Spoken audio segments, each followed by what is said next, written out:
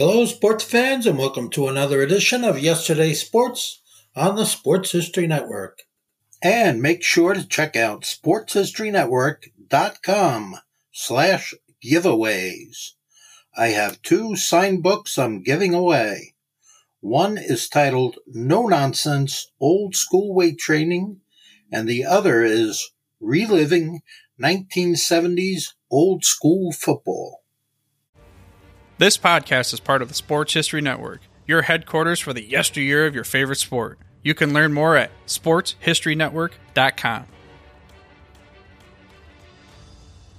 Back in the early days of the National Football League, many of the players were multi-sport athletes. For example, George Halas of the Chicago Bears also played Major League Baseball with the New York Yankees. There is, of course, an old tale that the Babe Ruth was the replacement for him in right field for the Yankees when Halas let go of baseball. That story's not true, but it's an interesting concept. Then there was Patty Driscoll, who played football with the Chicago Cardinals and was the highest paid player in the NFL in 1920, earning $300 per game when most individuals were paid $25 to $50 per outing. Driscoll, although standing just 5'7", also played pro basketball and was once a member of the Chicago Cubs baseball team. In this episode of When Football Was Football, we'll take a look at the short but brilliant career of an exceptional pro football player who is also in the Basketball Hall of Fame. For those who enjoy very deep dives into professional football history, you probably don't remember him as the person who also scored the very first NFL touchdown ever for the team now known as the Arizona Cardinals. More than likely, you have never heard of him and his amazing athletic accomplishments, both on the gridiron and on the hard court. So our focus today will be on Lenny Sachs, who was born in 1897 in Chicago. He attended Carl Schurz High School and apparently won 11 letters in different sports, once even getting into minor trouble for his participation in more than one competition. On November 8, 1913, while still a high school senior, Sachs starred, according to the Chicago Tribune, for Schurz in an important soccer, not football game for Schurz. It was a 3-3 deadlock with Englewood High School. Schurz trailed 3-0 before Sachs led his team back in the final 10 minutes of the match. But then on November 13th, the high school board of control ruled that Schurz must forfeit that soccer game to Englewood because Lenny Sachs had been the starting quarterback for Schurz in its football game against Englewood on October 19th. Apparently, there was some type of rule in existence at the time that did not allow an athlete to play 2 sports during the same season.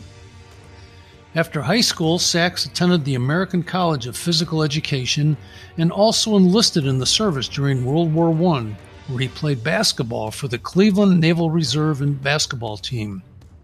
He had also played some semi-pro football in Chicago with the Logan Squares and played left end. In addition, he was also the left forward, as it was called at the time, for a basketball team called the Mezercons in 1917. After the war, Sachs joined the rough-and-tumble Chicago Cardinals team on Chicago's tough South Side, managed by Chris O'Brien. Of course, O'Brien was one of the founders of the National Football League, or as it was called in 1920, the American Professional Football Association. Football season started a bit later back then, and the Cardinals failed to score in their first 2 league games, a 0-0 tie with the Chicago Tigers on October 10th, and a 7-0 loss at Rock Island on October 24th. But it was on October 31st that Sachs achieved his historical record in a 21-0 rout of the Detroit Heralds. But there were actually 2 milestones that Sachs established that day. Detroit and the Cardinals battled to a scoreless tie in the first half, but within 5 minutes of the third quarter, Lenny Sachs changed pro football history. First, let's talk about his touchdown. As mentioned, the Cardinals were scoreless in the first 2 outings and failed to dent the end zone in the first half against Detroit. That adds up to 10 quarters without a point. But in the third quarter, Sachs hit pay dirt in a most unusual way, as described by the Rock Island Argus newspaper, which said, 3 block punts in rapid-fire order by Lenny Sachs, Racine Cardinal N, were all converted into touchdowns and enabled the local team to turn back the Detroit Heralds with a 21-0 defeat at the Cubs Park. It's still amazing to think that one player could block 3 punts in one game, let alone one quarter. But Sachs did the job, and when he recovered the first block in the end zone, he also owned the very first NFL score in the long history of the Cardinals. The Argus newspaper then added a few more details to verify the momentous effort of Sachs, saying, Sachs' playing was sensational throughout the game, but in the third quarter he set a record which has probably been equaled few times on a football field. 3 times he broke through the line and knocked the ball down before the punter could get rid of it. Once he recovered and scored the touchdown.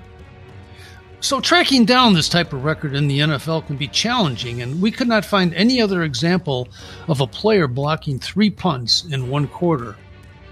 2 players, Steve Broussard of Green Bay in 1975 and Jim Frazier of Denver in 1963, are credited with 3 block punts in a single game. Sadly, the feat of Lenny Sachs is nowhere to be found. Sachs played pro football through 1926 with the Cardinals, Milwaukee, Hammond, and Louisville, all while maintaining a breakneck coaching schedule as well. His first coaching stint was at Wendell Phillips High School on the south side of Chicago, where he was in charge of both the basketball and football programs. In 1921, he moved over to Marshall High School on the west side of Chicago. And by 1923, while still playing pro football, Sachs took on the dual role of a coach at both Loyola University and Loyola Academy, a prep school. His basketball teams at Loyola University were among the finest in the country. Beginning in 1928 and extending into the 1930 season, the Hoops team under Lenny Sachs won an amazing 34 straight games. Then, from 1938 to 39, Loyola put together another 21-game winning streak, losing in the national championship game. Sachs was considered a defensive genius who developed a stifling 2-2-1 zone defense, which you never see anymore, that took advantage of the lenient rules at the time.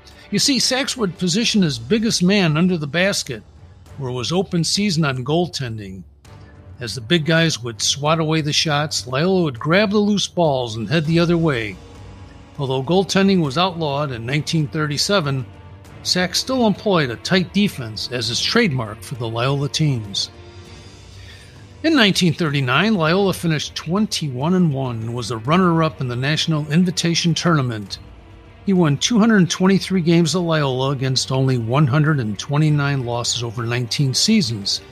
His coaching wins are the second most in school history, and he was inducted into the Naismith Basketball Hall of Fame in 1961.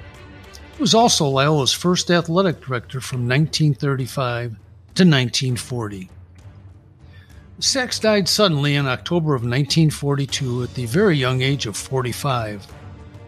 The school said in a release, "We regard him as the finest basketball coach in the country, one who exercised a profound influence on the young men who came under his direction." Lenny Sachs, a multi-sport athlete who made his mark as just a 5'7", 180-pound lineman back in the days when football was football. And we'd like to share one more brief story about an early Chicago Cardinal player who made a lasting impact in another field. His name was Herb Bloomer, and he voiced little interest in an NFL career, but quietly became an MVP in a totally different world. While toiling in the trenches for the Cardinals from 1925 to 1930, and again in 1933, Bloomer pursued his doctorate degree from the University of Chicago. After completing his degree program, Bloomer remained on the faculty of Chicago until 1952 and served as a line coach on the school's football team under head coach Clark Shaughnessy. After leaving the University of Chicago, he became the chairman of the sociology department at the University of California, Berkeley, and was the president of the American Sociological Association.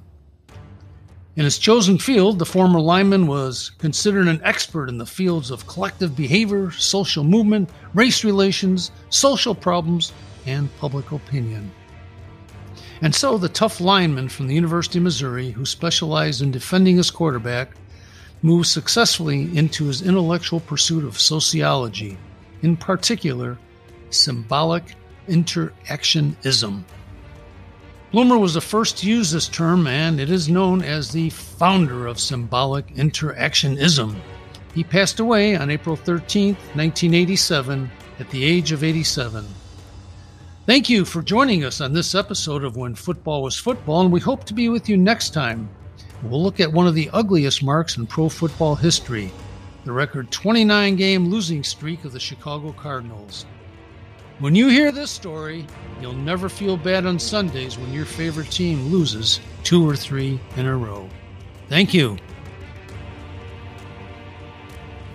This podcast is part of the Sports History Network, your headquarters for the yesteryear of your favorite sport. You can learn more at sportshistorynetwork.com.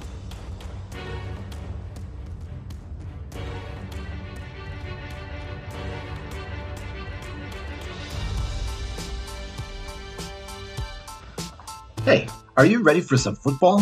Some fantasy football? How about some daily fantasy football? Silly questions, right? Of course you are. You're ready to talk some smack and win some cash every Sunday, and Thursday and Monday, and whenever there's football games. The Sports History Network invites you to play your daily fantasy football this season at thrivefantasy.com. Thrive Fantasy offers hundreds of thousands, millions in cash every day on NBA, MLB, PGA golf, cricket, esports, and of course, NFL football. Every week during the 2021 NFL season, Thrive Fantasy has pool play contests and heads-up matches with prizes of all sizes, and even free play contests for real money. Sign up with Thrive Fantasy today to get a 100% match bonus on your first deposit for up to $100 in free daily fantasy football play. Visit sportshistorynetwork.com/thrive. That's THRIVE, or enter promo code SHN when depositing at the cashier. Join Thrive Fantasy today, earn cash prizes, and support great shows like this at the Sports History Network. Now that's a win-win-win situation for you to kick off your own NFL season. We at the Sports History Network are so glad to introduce to you a new addition to our lineup, Gridiron Greats Magazine Podcast. It's a weekly podcast that focuses on the history and memorabilia of North American football since its inception in 1869. It's hosted by Bob Swick, the publisher and editor of Gridiron Greats Magazine, and Joe Squire's a longtime contributor to that magazine. The podcast was launched in 2017 and has over 150 episodes that you can listen to now on the Sports History Network, as well as your favorite podcast provider. So join Bob and Joe as they go through football history, talking about the memorabilia and the great legendary players and games of the American gridiron on the Gridiron Greats Magazine Podcast.